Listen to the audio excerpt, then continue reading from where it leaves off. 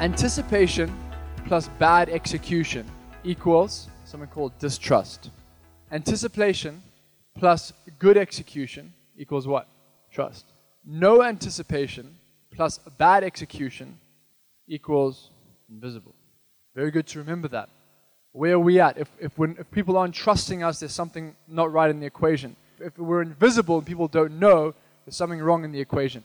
So what happens is distrust leads to something super important, and it's one of the most powerful emotions on the planet, and is the emotion of fear. Bad anticipation or no anticipation. When you anticipate something that's negative, you automatically refrain from going into that thing. So what happens is when we create this fear, which is a huge, huge emotion, the worst thing we can do is fulfill the fear. The worst thing. So many people go, oh, well, Tom, that just seems very out there. It seems like some fantasy novel. It seems like some sort of fictional thing that goes on. But actually, everyone fears something. And now let's break it down right into your business or your line of work or your team. What do people fear, and are you fulfilling it? First of all, the question is, what could people be fearing?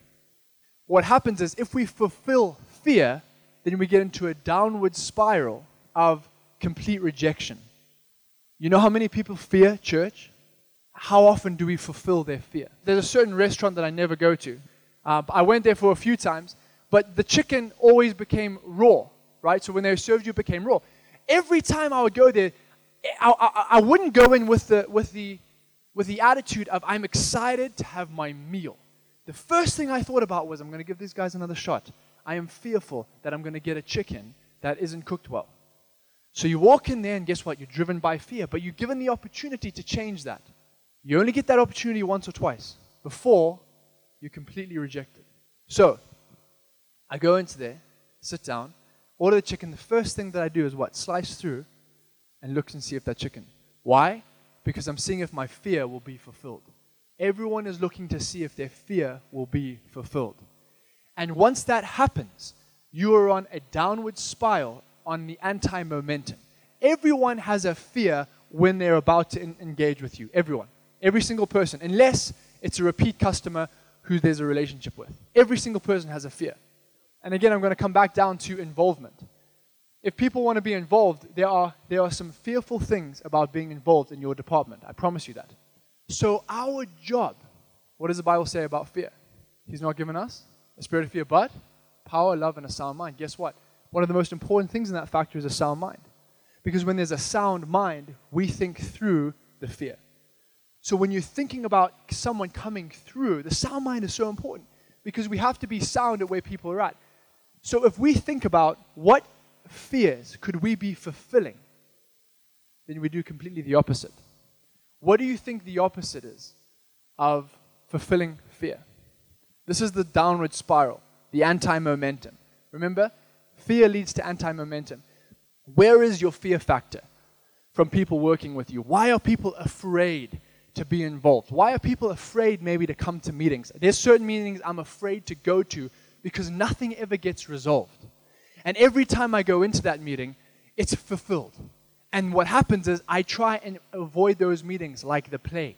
So if we have people avoiding meetings or avoiding interaction, it's because their fears are being fulfilled. People are afraid of rejection. So if we fulfill that rejection fear, guess what? It means us getting outside of our insecurity. The downward spiral of fear, anti-momentum. It's the worst place to be in. Because everyone's afraid to do anything. Because they're all afraid of each other. Perfect love casts out fear, right? If we really do love our customer, or our neighbor, or our teams, or people coming in who've never heard about Jesus, or people coming in who've never heard about your product, if we really do love, guess what? We work to make sure that there is no fear when they come in. We work to make sure we remove barriers of fear. But if there is no love, this is a very important point. If there is no love, we just kind of let it be. We don't have enough drive and love to solve those problems. Because we're saying, well, you know, if they come to church and they don't feel welcome, they should have more self-efficacy than that. Walking in here as a stranger, feeling bold as a lion. No, So they're sitting there, and they're ready for judgment. You guys have all been prepared for fear, right? Every one of you today has a fear about today. And you're just waiting for someone to fulfill that fear. You get on the road and you're like, I'm afraid. There's a fear in me that the cops are going to stop me. Then you see them. Then that fulfillment factor starts going. In fact, what do? Not only do you reject them in your heart, but you avoid them as much as you can. So you're seeing the cop and you're like, I am done with this, man. I'm not even going to get involved. People do that about church, they do that about you, and they do that about your team. When someone hands you something to be responsible for, I promise you, as a leader, I know, one of the fears is, are they going to fulfill it properly? Are they really going to think through it?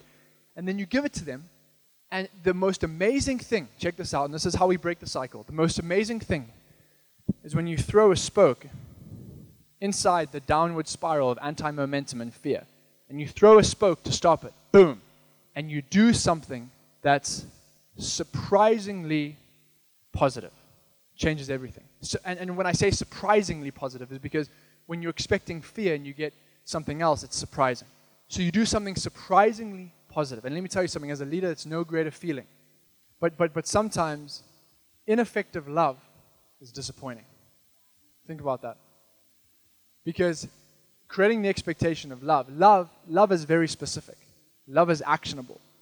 So let me just hit on that one thing real quick because I think it's important.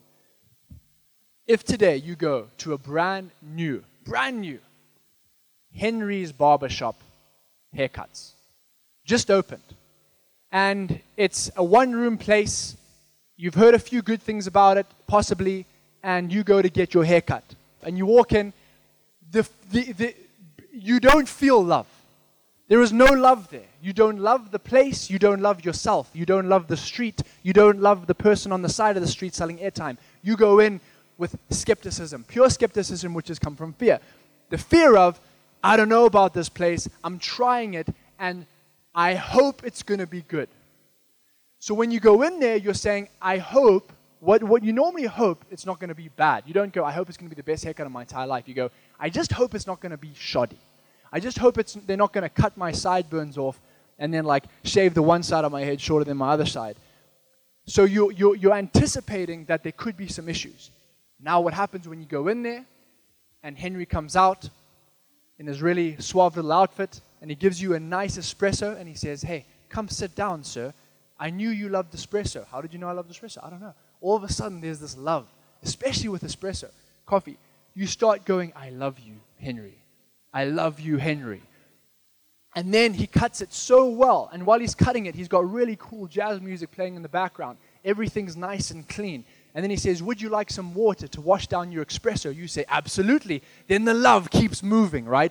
And we're in this positive momentum. Then you leave that store and you start spreading the love and you say, my goodness, all my fears were gone. All my fears were gone.